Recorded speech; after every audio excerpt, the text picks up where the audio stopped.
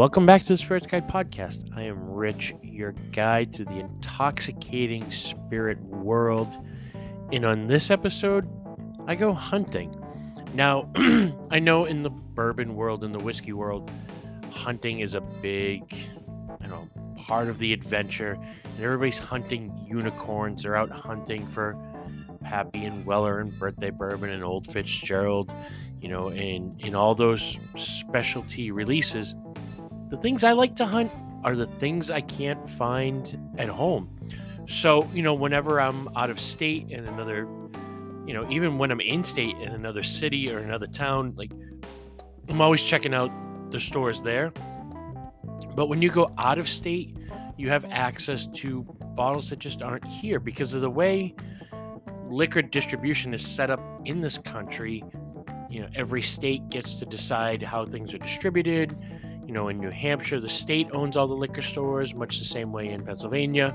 In Massachusetts, they're all independently owned, and there's different systems at play there. So, and because of that, distilleries and, people like Pernod Ricard and Constellation and Diageo, they don't send all of their whiskey to all the states for a variety of reasons. Either they don't think it will sell here, or, they might not make 1 million cases so they can distribute it to every state. There might be, 100,000 cases and they're only going to distribute it to certain states. For whatever reason, you can find different things in different states. Sometimes it's just a local distillery, that's only available in that particular state. So there's a lot of different reasons involved, but those are the things that I like to hunt. Now, on this episode, I specifically chose 4 bottles that I have bought in the state of New Hampshire. I have bottles that are from other states as well, but for this one, I just focused on New Hampshire. And these, again, aren't the stereotypical unicorn bourbon hunter bottles, but they're the kind of bottles that I love hunting for. And so we talk about them. Brands like New Riff, Blade and Bow, Smoky Quartz, Belfour Rye. So, they're whiskeys that are kind of just everyday whiskeys that I guess if they were here in Mass, you'd go like, they're everyday whiskeys that'd be on the shelf everywhere. But they're not here in Mass, and that makes me curious as to what they taste like. And they're just, when you look at the same sort of shelf set in my store, and then you go to other stores, and you go to a Total Wine, and you go to Wegmans, you start to recognize a lot of the same brands. So when you get to another state, it almost stimulates your brain. You go like, whoa, I've never seen that before. I've never seen that before. What's that? And so you get this sort of reinvigorating curiosity about trying whiskey. So that's what this is about. I'm not claiming that these are going to replace your Pappy or your Birthday Bourbon. They're just really good everyday whiskeys that just happen to not be available here in Massachusetts at this time. But they're really good. So if you see them out in the wild, definitely grab them, bring them back home, put them on your bar. They make a great statement, and it's great juice. So hopefully you guys enjoy this and have some fun with it like I did.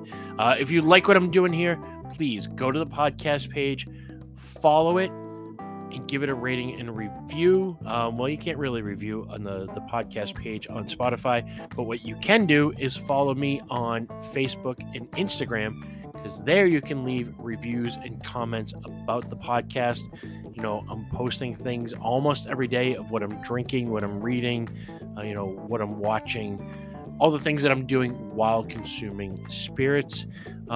And if you need to reach me, if you have a sample that you're curious as to my opinion of, if there's something that I've tried here on the show where you're like, hey, that sounds really good, I'd love to try that. If you're over 21 and you're close by, I will do everything I can in my power to get you a sample. If you've got a show idea, or if you want to come hang out, geek out about movies, music, books, whatever, drink some cool spirits, email me, spiritsguide89@gmail.com. I'll get right back to you. I'm always looking for cool people to hang out with and geek out with. That really is the joy of kind of the spirits world to me. So, all right, hope you guys enjoy this episode. It was a lot of fun for me to make, and And yeah, we'll talk to you guys soon. Cheers.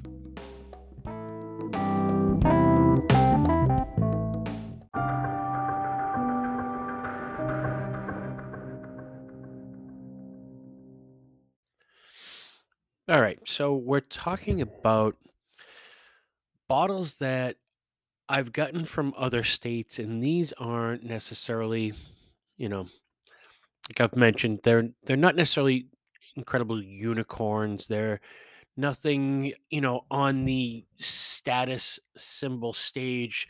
They're nothing of any great significance. They're just things that aren't available to me here in Massachusetts that, I may have read about in publications or seen somewhere online that, I was looking to get. Or just, when I go away in travel, and I spend a lot of time up in New Hampshire because it's, close by, it's an easy drive. I go to see a lot of concerts up there. So, you know, 2 or 3 times a year at least, maybe 4 or 5, I'm in a New Hampshire state liquor store, and so I'm always just looking for things that I can't get here. Um, by no means am I traveling to fucking New Hampshire to find Blanton's or Weller or any of that stuff, or, even like a Michter's 10 or a Birthday Bourbon or an Old Fitz. I'm not hunting for those kinds of unicorns. I'm just looking for things that I can't get around here, things that may be interesting. I don't know, just something different. I do it within the state of Massachusetts. I love to go to other stores besides mine and see, what they carry.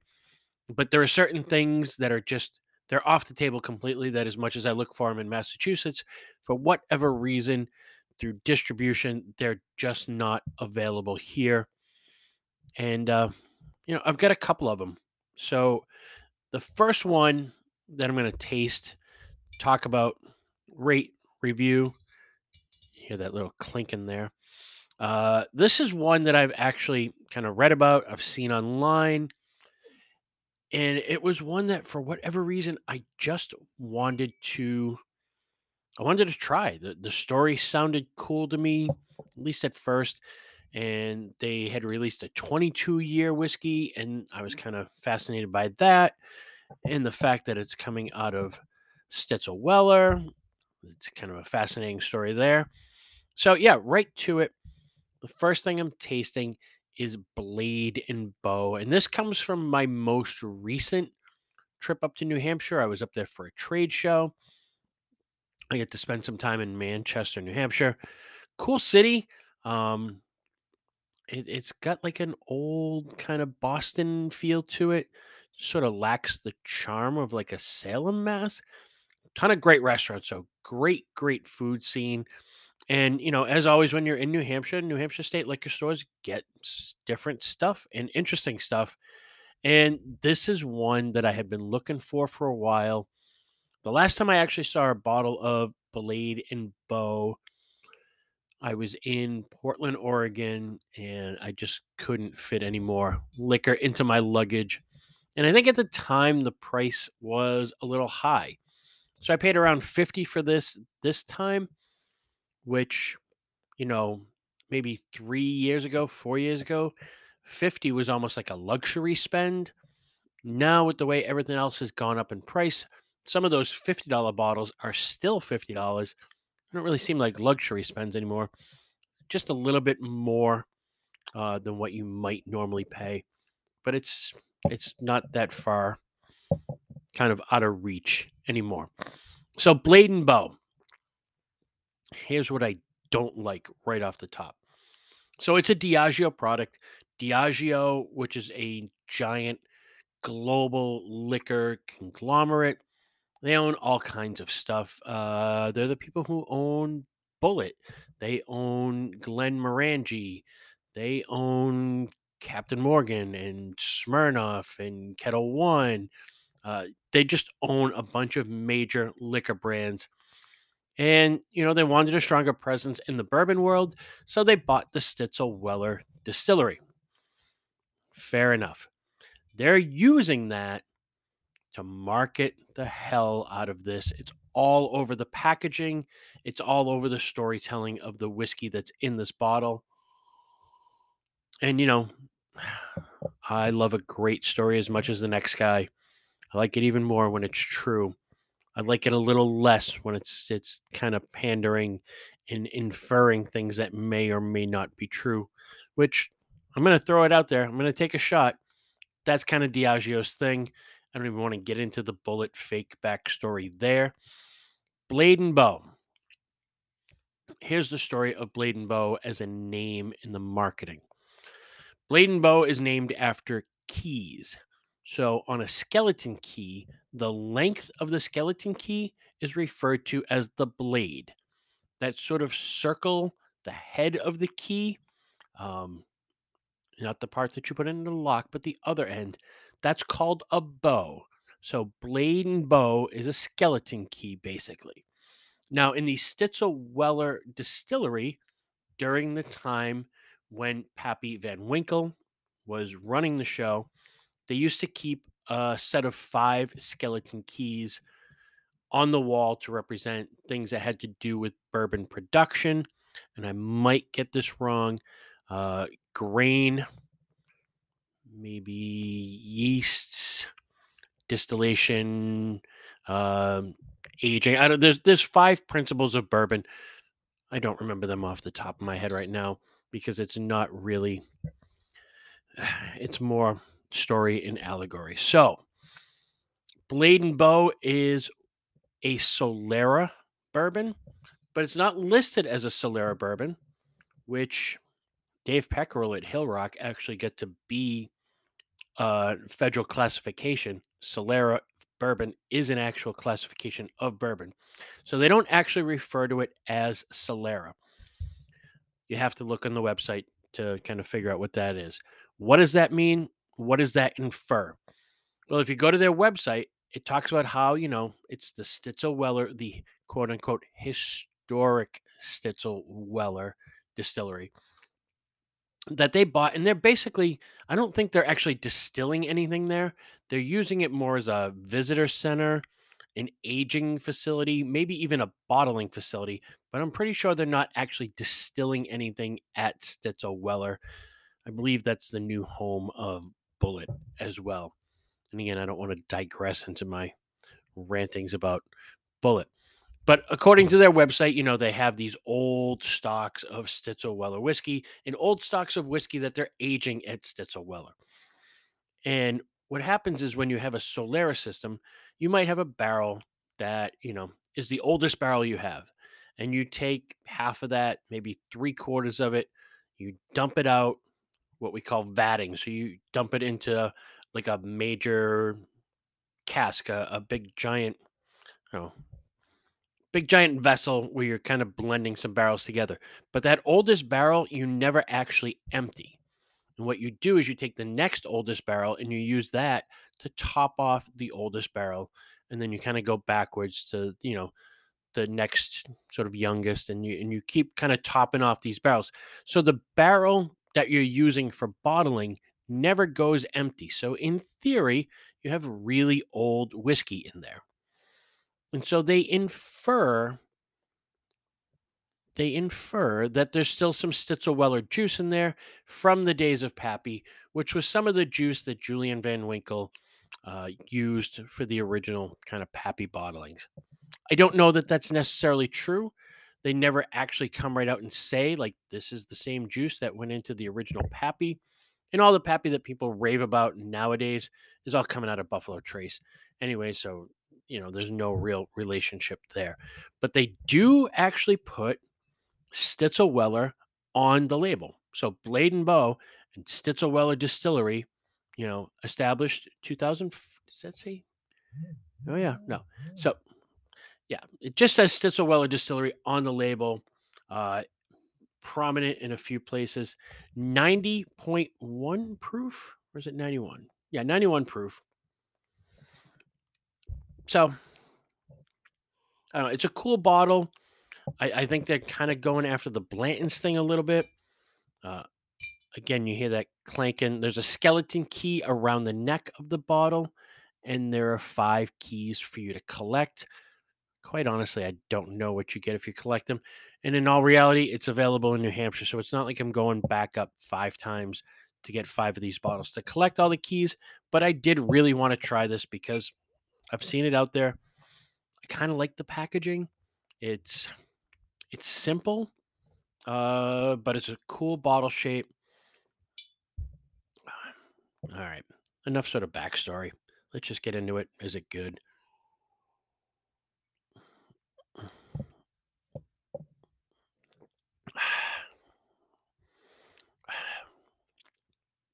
This is a tough one. And quite honestly, full disclosure, I tasted this a couple of times before I sat down to record this, and I wanted to see if it opened up. This is it's a weird, unique whiskey in that there's something about it that's really, really good. And then there's something about it that the way it sits in the mouth, like there's good flavors without a doubt. There's nothing wrong with the quality of the whiskey here. It's got all your typical bourbon flavors, soft oak, it's a little sweet, a little nutty, caramel, vanilla, butterscotch. It's not a cherry bomb. It just tastes like really good bourbon. Now, for 50 bucks, maybe this is where the market's at, but I kind of want it to taste like I want something else to come through in this. Obviously, in a Solaris system, there's younger whiskeys in here. Obviously, in a Solaris system, there's older whiskeys in here. I feel like instead of one being highlighted over the other, um, it just sort of blends everything out. Uh, it's I, when I taste it, I don't know what I want more of. I just know that there's something I want more of, whether it's a more oak presence or a more sweetness presence or a more tannin presence or there's just it's just a really good whiskey, but there's just nothing special about the juice. It's good. I, I, I wish I had more. I wish I could say like this is great. It's amazing. It's worth the 50 bucks. Drive to New Hampshire and get one now. And I wish I could say like, hey, this stuff sucks. It's not worth the 50 bucks at all. Don't waste your time going to New Hampshire for this. There's almost a weird indifference of like, eh, it's good, but it's not great. But it's a I don't- this may be a new classification for the spirits guide when it comes to whiskey. This is a butt whiskey. Like I like it, but it's not great. But there's yeah, I can't put all the pieces together on it. Um, and if any of you guys out there are listening to this and you haven't had this, please reach out to me, the spirits guide 89 at gmail.com. Stop by the store, Wachusett Wine and Spirits in West Boylston. Message me on Facebook or Instagram. I will be more than happy to pour off a sample of this to share it with you guys because I want another opinion. I'm really stumped on this whiskey. I just don't. It's a solid 3 out of 5. It's not great. It's not terrible. It's just a really good whiskey that happens to cost 50 bucks. So, is it good? Yeah, it's good. Um, is it worth the money? 3 years ago, it wouldn't have been worth 50 bucks. Now, 50 bucks, I'm like, yeah, all right, yeah. That's kind of where the market's at for things right now. The price of everything is going up. So 50 bucks doesn't seem that outrageous to me anymore. Does the bottle start a conversation? Yeah, I'll give it that. The bottle definitely starts a conversation, especially if you've seen it, you know, Whiskey Advocate online. You've seen some guys do reviews of it, or girls do some reviews of it, on YouTube shows or other podcasts you've heard about it. When somebody walks into your house, they obviously can't find it in Massachusetts. So if it's any one of my friends, Yeah, if somebody walks into your house, they're going to see that bottle. They've never seen it on a shelf in Massachusetts, at least. They're going to ask you what that is and if it's any good. It'll start a conversation. It's something you can share. Um, yeah. Um, in the grading system, is it a taster, a sipper, or a drinker? I mean, I'm glad I got to taste it. It tastes really good. It's appealing. Um, so is it a taster? Yeah. Is it a sipper? Of course, yeah. I would sit and sip this all night, which makes it actually kind of a drinker. And even though I've got to go back to New Hampshire to replace it, I think I could just sit back, knock this down at that under 100 proof point, drink it, and when it's gone, I'm going to be happy that I had it, but I'm not going to go out of my way to replace it. I recommend having it in your collection, but I don't think it's going to be one of those bottles where you go like, "Oh, I've got to have another backup of this before I kill it." There it is, Blade and Bow. I got it up in Manchester, New Hampshire. Now, the next bottle that I'm going to dig into, and I'm going to apologize to you guys immediately because I've been waiting to fucking dig in on this one for a long time. I have held off on this for so many reasons because I thought that maybe my disappointment would subside by now, but it really hasn't. And what I'm talking about is Smoky Quartz Distillery, their bourbon whiskey, small batch. We talk about bourbon, we talk about stories, we talk about the pride and the passion and the people behind it. This, I I go to Hampton Beach, you know, again for concerts, 3, 4, sometimes 5 or 6 summer times a summer every year. Last year I was up there to go see one of my all-time favorites and one of the all-time greats, the last living legend of blues, Buddy Guy. And I had always wanted to visit this distillery because they're very close to Hampton Beach. And so, we were up there last year. My girlfriend was kind enough to get us, tickets to tour the distillery, which is basically just a cabin in the middle of an industrial park. I don't know. We got there. There was four of us on the tour, um, and really, the guy who owns the company. The first thing that turned me off, like I get it. So the premise of the company is that there are five members of the same family who are all in the military. That is incredibly admirable. Nothing but the highest level of respect for that. Here's where it goes sideways for me. He tells me while he's in a foxhole in Afghanistan or Iraq, I forget which one of those two sort of shitty situations he was in.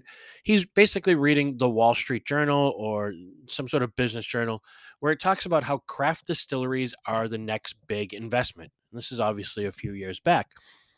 So when he gets back from the military, he decides that, hey, that's where the money's at. So that's where I'm going to put my money in on.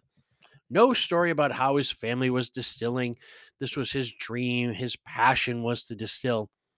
He got into it because he read it in a business journal that craft distilling was the next craze. Then he goes on to whine about how, his brother should be there on a Sunday conducting tours, but he's not, and it's okay. He later talks about how, he should be distilling today, but he just doesn't feel like it. Now, if you're a craft distillery and you're in New Hampshire and you have contracts with the state of New Hampshire to get product on the shelf, this is every craft distillery's fucking dream that there is a demand for your product. You better make more. By making more, you can make more money, which is why you get into the business to begin with. And yet you're telling me that on a Sunday when you've got nothing else going on except waiting around all day for a tour of four people to come through. And by the way, you literally walk into basically the counter space and then you take two steps to the left and you're looking at the distillery. That is the length of the tour. It is all takes place within a 10-foot walk from the, sort of front counter where he does the tastings into the room where he does the distilling. Factually, he was way off on all his distilling. At one point, telling me that most of the whiskey in America comes from Illinois. At which point I had to correct him and say Indiana. And he said, "Well, yeah, it's that MPI thing." And I was like, "MGP?" And he said, "Yeah, sometimes it's hard to keep up with the big boys." Anybody who drinks whiskey and is part of the bourbon community knows what the fuck MGP is. If you're a distiller and you consider yourself part of the bourbon industry from that side of it, and you don't know who MGP is, and you get confused whether or not they're in Indiana or Illinois, you're clearly not paying attention or passionate not only about your own product, but about the industry and other products as well. So immediately I am turned off. Uh, Misquoted the day that bourbon became America's spirit. Turned off by that. Turned off by all the misinformation. Um, Turned off by the fact that he's using 100% corn in his whiskey because he just wanted to keep it simple. Then he proceeds to tell us that, his whiskey isn't going to be complex and have a ton of flavors because he only uses corn, 100% corn, and then some sort of barley enzyme to trigger the fermentation. I am incredibly turned off. He goes on to explain how, if you distill this to a certain, amount of times, it becomes vodka, but if you distill it this amount of times, it's a whiskey. The whole thing was just convoluted and garbage. And he kept, you know, pulled the vodka out of the freezer for the tasting, which clearly will mute all the flavors. Um, there was just so much wrong with everything. Uh, you know, Talking about using 10-gallon whiskey barrels to accelerate the aging, talking about how you've got contracts with the New Hampshire State Liquor Commission to be in all these stores, but you don't feel like making any more product. Complaining about how you couldn't get into a restaurant called the Goat, which is, if you've been to Hampton Beach, you know the Goat. The Goat is the same people who own Wally's. It's the same people who own the Green Zone. In fact, when I was just up in Manchester recently, there's a Goat restaurant there. So these are people who know what they're doing. They've got some bars and restaurants, not only at Hampton Beach, but around New Hampshire, complaining. So all he did was complain about how they wouldn't take his product in. And, the whole whining of it's a pay to play kind of thing. Here's the reality of it. His product for a 375 milliliter, which I bought because I feel like I'm obligated if I go and I do the tour like that. I really should buy. And I was so kind of annoyed at one point. Literally, I looked at my girlfriend who looked back at me and just kind of gave me this look of like, yeah, I get it. You're fucking smarter than this guy. Now, I give him credit. He's distilling. I'm not a chemist. I'm not a distiller. I don't know that part of it. But man, if you're going to be in this business, if you're going to be in this industry, know your history because bourbon is all about selling stories. And if that's the story you're selling, man, terrible. So, Smoky Quartz, what I paid for the 375 is about what I would have paid for a 750 of Knob Creek, which I've been to the Goat and they carry Knob Creek, Jim Beam Black, Maker's Mark, a lot of the stuff from the Jim Beam portfolio, which on a price equivalency blows this stuff out of the water.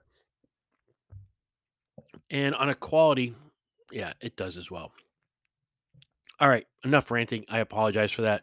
Let's give it a fair shake and kind of taste it up.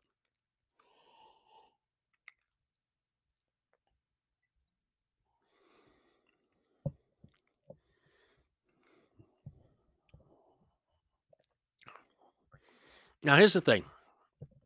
It's not terrible tasting. It's I think it's aged like 6 months in small barrels. It's 90 proof, 100% corn. It's sweet, like kind of candy corn or Cracker Jacks, but without the nuttiness to them. It's a sweet one note whiskey that is it good? Yes, it's good. It's well made. I get that. It's soft, it's sweet, it's accessible. And, I felt bad because the other two people who were on the tour with us were this kind of cute young couple who, were just kind of dazzled that there was a local distillery. And, you could tell like they were just getting into whiskey and this was kind of fascinating. And they were probably never going to go down the rabbit hole that I've gone down and some of you guys go down. And I get that. And in some ways, my criticisms may be a little unfair in relation to customers like that. Because, as my girlfriend had to point out to me when we get out to the car of like, it's probably not every day that he runs into a customer like me. I get that. That being said, don't treat your customers like an idiot. Put the time in, learn your history, and be correct about what you say. And don't whine the whole time you're giving a tour to people who actually are interested in learning about your distillery. Whew. All right. I'm sorry. I'll stop. Again, I've been waiting a long time to get this off my chest. In fact, after we got an email about, because we had bought the tickets for the tour online, like, hey, do you want to give a review of, the distillery and what you thought? And I didn't because it's not in my nature to be that cruel. But this one really kind of blew me away for how just off it was. So, one more sip. Mm. All right, three-tiered rating system. Is it good? It's good. It's soft. It's sweet. It's whiskey for people who aren't looking for a ton of complexity. Honestly, I don't even know that I would mix this with like cola because I think cola might overpower it. This almost would be better in like a 7 Up or a ginger ale, like a VO and ginger or a 7 and 7 style kind of highball. I might use this in a Manhattan if I had some cheap vermouth around, like a martini and Rossi. Maybe that.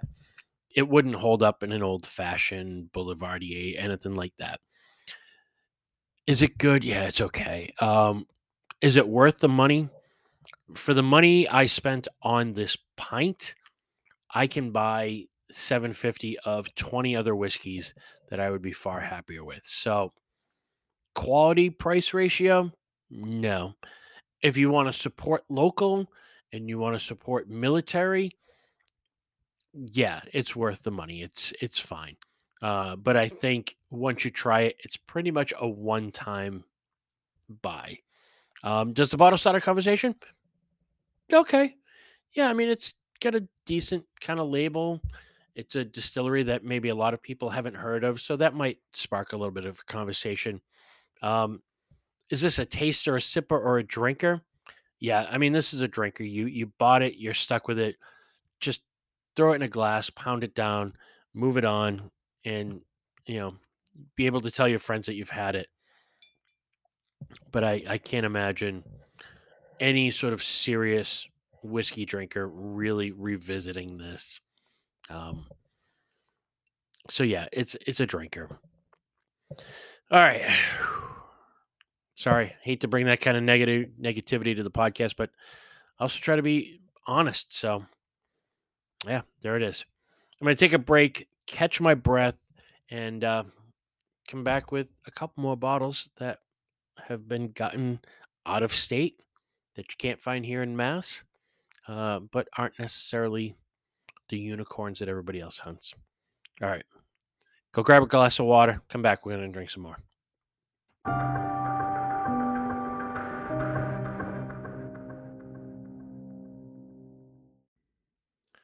All right, we're back. I guess I want to start out by, apologizing for going on that little smoky quartz rant there. Sometimes I get a little out of control and kind of speak from the gut. But yeah, let's get rid of that negative energy and keep things moving here. And what we're talking about here are what to me are unicorns, but not in the traditional sense of, people out there hunting for birthday bourbon and old fits and obviously Pappy and Weller and all those quote unquote unicorns. To me, the unicorns and the things that I like to go out hunting for are things that I can't find, or things that I don't see every day, or things that are unique and different. So, it's one of the things that I love about going to another state, because every state has its own sort of distribution setup. There are things that I used to be able to get in Pennsylvania when I was down there that I couldn't get here, or you go to Florida and there's a whole another set of things. When I was out in Oregon, like, you just look on the shelf and you're like, I've never seen any of this before. That's the stuff that gets me excited. Things that are different, um, new, and potentially exciting. So, like I said, I spent a lot of time up in New Hampshire going to conferences and concerts and all kinds of stuff, just getting away and going to the beach. Love it up there. Great breweries. And, I stop in the New Hampshire liquor store and they've always got something that I haven't seen before, or that I have seen before. I just have never been able to see in Massachusetts. And that's kind of the journey we're on here. So the next bottle that I'm going to crack, and this is one that I had read about for a while, and I didn't even know it was available in the United States. And then I walked into a New Hampshire state liquor store last year, and there it was on the shelf. This is the Belfour Rye. Now, the bottle is gorgeous, so that grabbed my attention right away. It's If you've never seen the bottle, the best way I can describe it is sort of if you combined the IW Harper 15-year, that square decanted bottle, um, with some of the special offerings of Jack Daniels, that sort of tall kind of rectangular bottle, but it's got like the kind of band around the top and the band around the bottom. It really looks like a hybrid of IW Harper 15 and maybe Jack Daniels Sinatra blend. And then, it's corked, and yeah, it's a great looking bottle. Caught my eye. It was on sale. I hadn't seen it. Like I said, I didn't even know that it was available in the US. And so I grabbed it and I was not disappointed. So here's a little bit on the Belfour Rye. If the name Belfour sounds familiar to you, if you were a hockey fan at any point in your life, Eddie Belfour was an NHL goalie. And, he retired, he's got his money. He's wondering, like, hey, what am I going to do with the rest of my life? And he decides to start a whiskey brand named after his family. So, they go into it. It's a true family affair. This is not one of those things where, you know, a celebrity slaps their name on it, and they may taste a little bit, but they don't really get that deeply involved in the sort of business and marketing and distilling. So when Ed Belfour decides to get into the business, him, his son, and his daughter go full in. Now, what I thought was cool was Ed Belfour went to Moonshine University in Louisville, Kentucky, which is where I went to get my executive bourbon steward certification. They also run a week long class of not only teaching you how to distill, um, but how to market and kind of how to make a business out of whiskey. So he was in the same classroom that I was in. I thought that was incredibly cool, and I didn't know that until I was doing the deep dive on this. His son also went to Moonshine University and interned at a distillery called Woody Creek, which is in Colorado, I do believe. And I've gotten to taste some of their whiskeys. Their whiskeys are phenomenal. So, you know, they took the course, they did the internship. In fact, I believe the original batch of the Belfour Rye was whiskey actually made at Woody Creek. So that was the first release of it.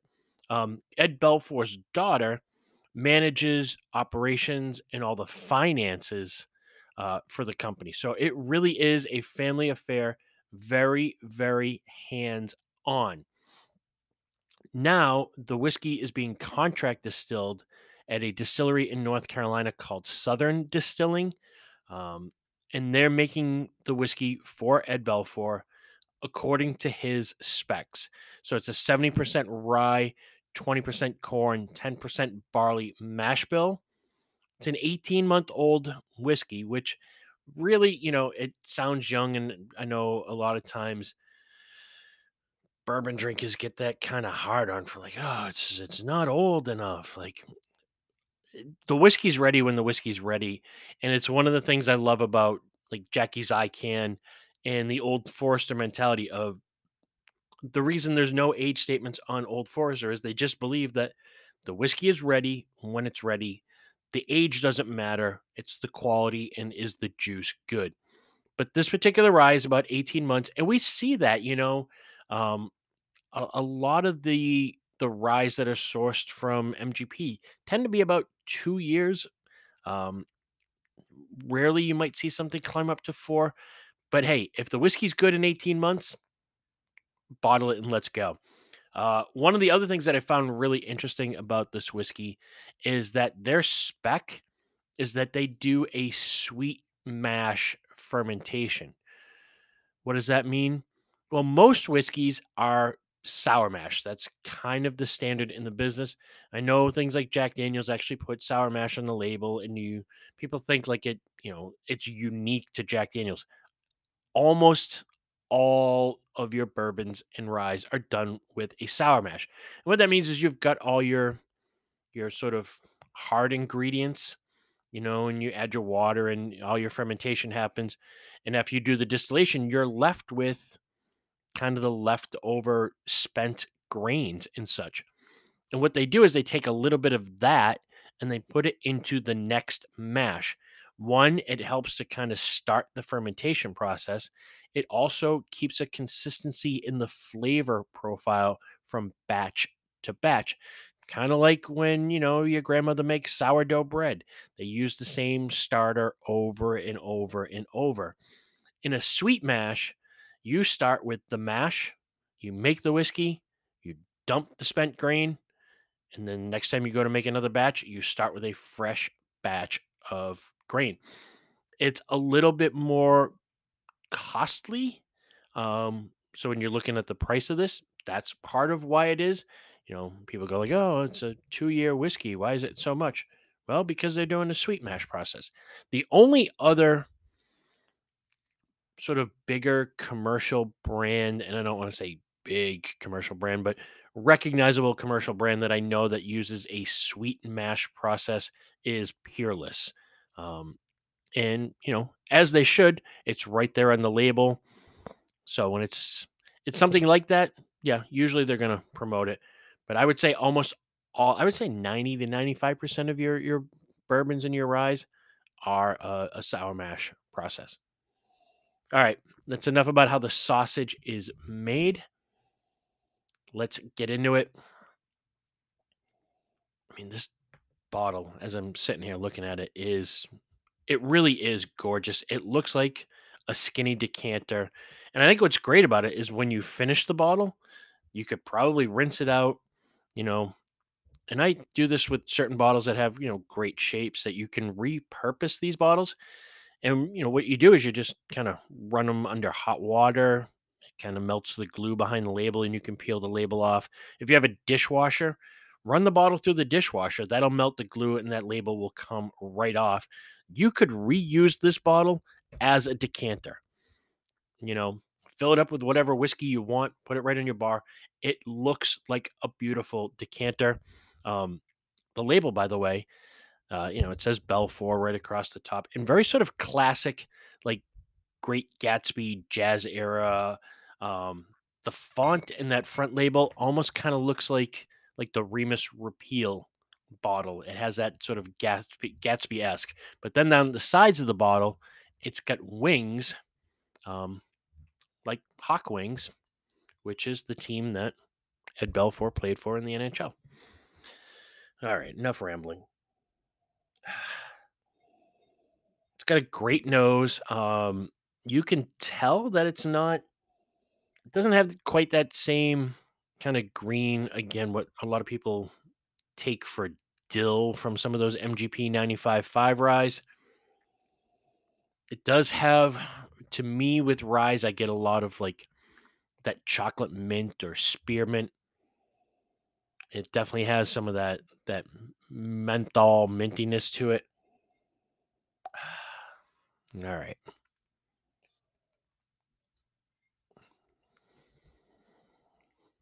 Mm.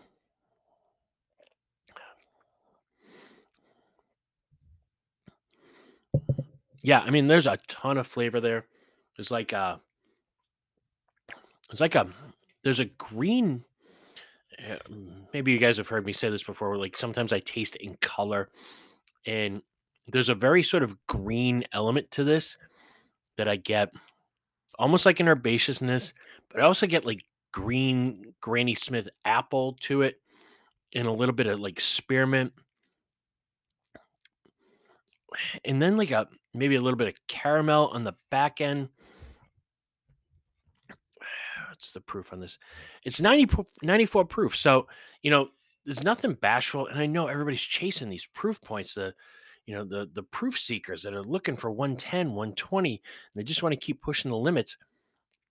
That stuff is it's cool to taste, but again, you can't sit down and have a couple of glasses with your friends. So, and if you do, it's probably not healthy for your liver to be consuming that high of an alcohol. Not that it's healthy for you to be consuming a mass amounts of alcohol in general, but 94 proof is right where this should be. And sometimes with young whiskeys from these smaller distilleries, I get, the BSO calls it wood water. Peter Thomas calls it shiny. I call it wet wood. Like a lot of times with these younger whiskeys in these smaller craft distilleries, I get that. And I don't get that with this. Um, if you told me this was a 3-year rye, I wouldn't question you at all. It's got all the mature flavors, and maybe that has to do with, the climate in North Carolina. I'm not sure if they're aging the whiskey there, if they're bringing it back to Louisville. I know they've invested in building their own distillery in Kentucky. So eventually this brand will be making their own. Um, but I don't know, quite honestly, where they age it, if it's in North Carolina. I know it's bottled in Kentucky for them.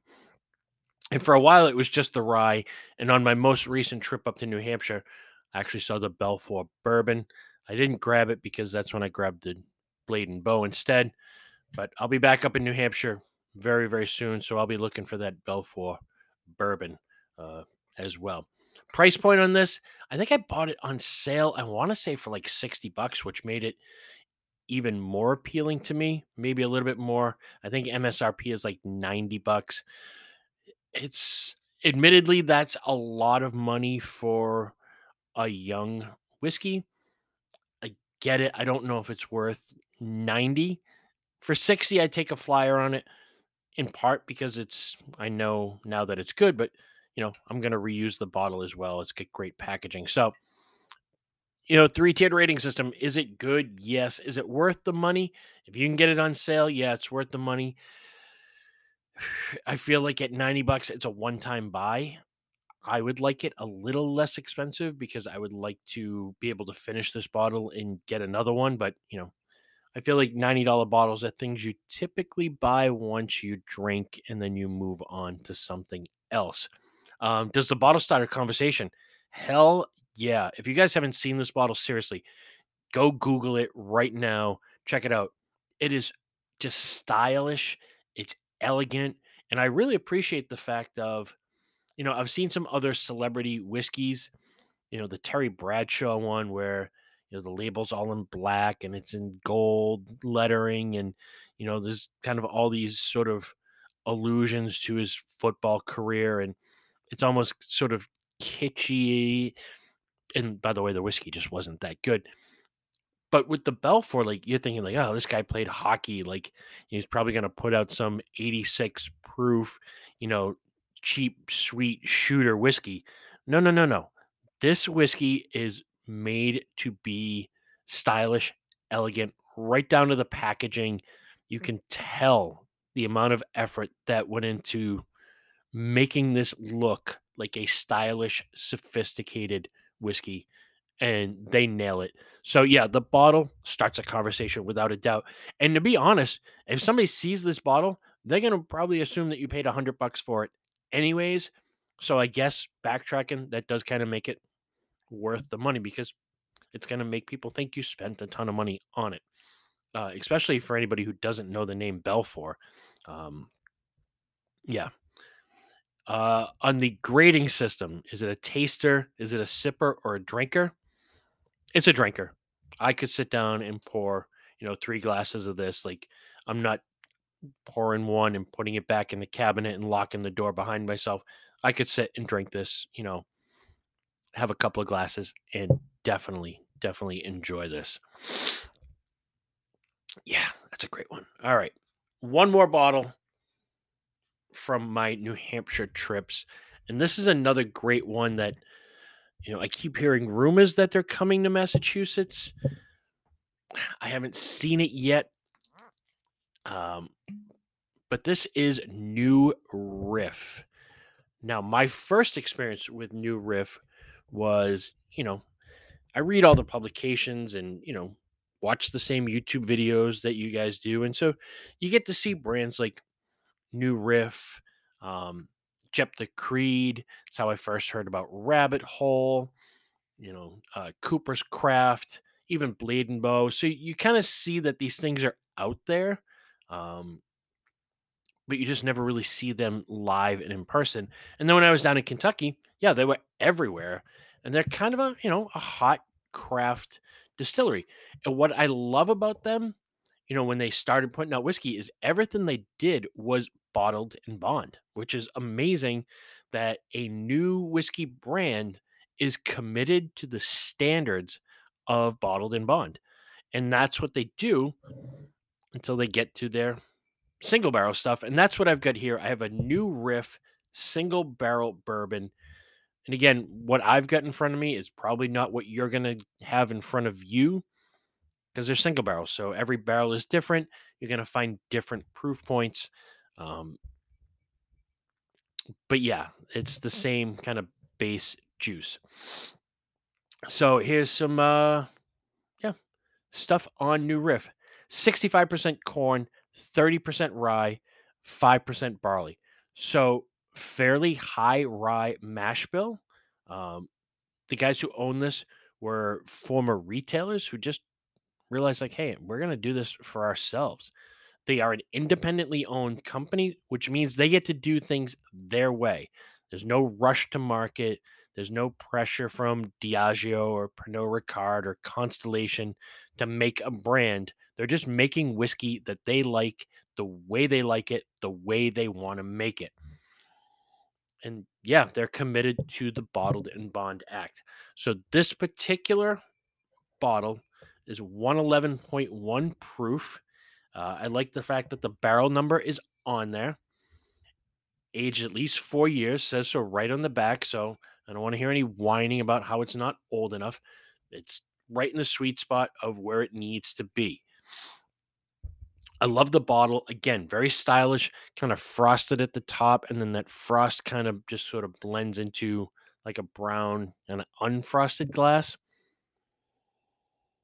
And the name New Riff is sort of like a new riff on bourbon. And they're doing all kinds of stuff with different grains now, all kinds of specialty whiskeys. Again, they're just making the whiskeys that they want to make the way they want to make them. And then put them out there and hey, like it or not, they don't care. They just want to keep making good whiskey, which they are doing. All right, here we go.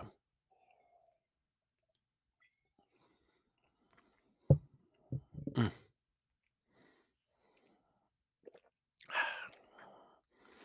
So good. And again, barrel proof. It's got a little heat, a little tingle on the tongue there. Not too bad though. And really, for that high alcohol, the level of sweetness, you know, rye adds a little bit of sweetness. You're getting a big spicy presence, not a green presence like pink peppercorns, almost like that cinnamon candy red hots, but then like a sweet, like buttercream, caramel, nutty.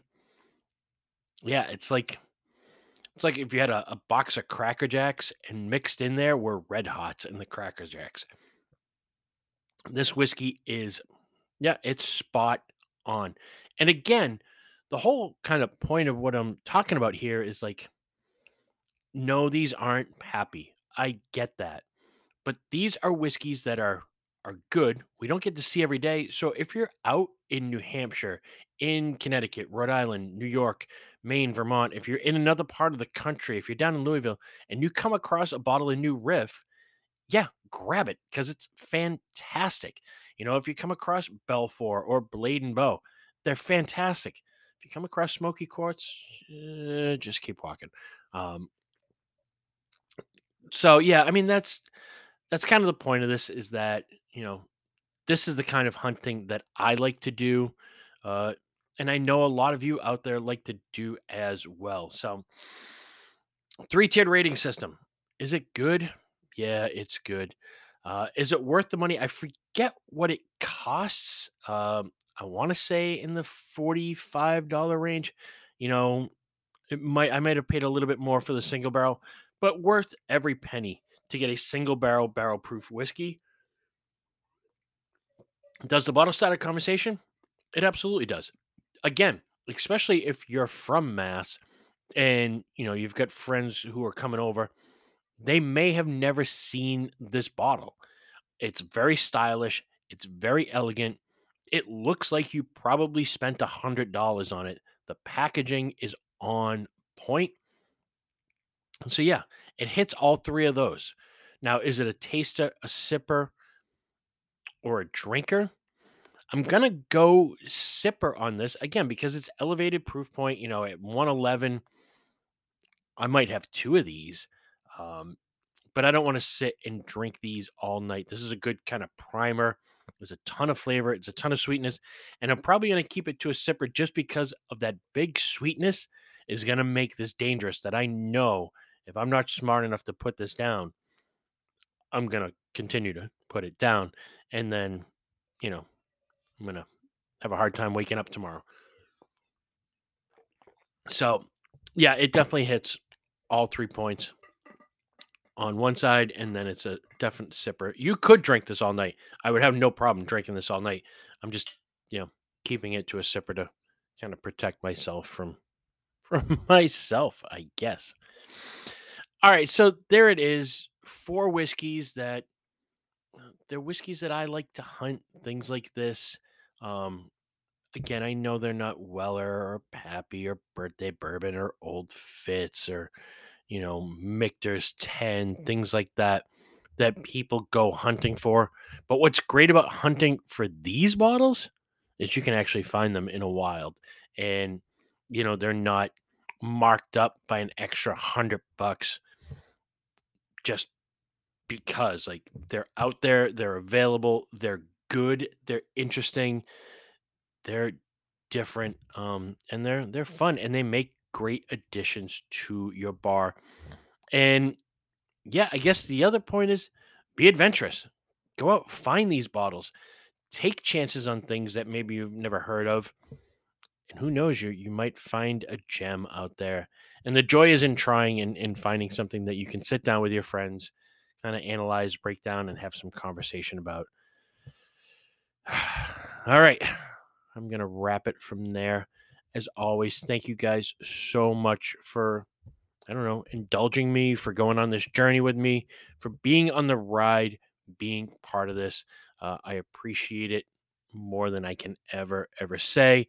Uh, you guys coming by the store and or messaging me saying that, like, you listen to the podcast, you love it, and those things just, encourage me, and they keep me inspired to keep doing what I'm doing here. And until nobody's listening, I'm gonna keep talking. So, all right, I'm gonna wrap it and finish off the rest of this new riff. Thank you guys again, and next week, Tuesday night tastings. What a special one it's gonna be. Yeah, I've already recorded it. because I had to. I just couldn't wait to taste these whiskeys. I can't wait for you guys to hear this. So we'll check back in with you next Tuesday. All right. Cheers.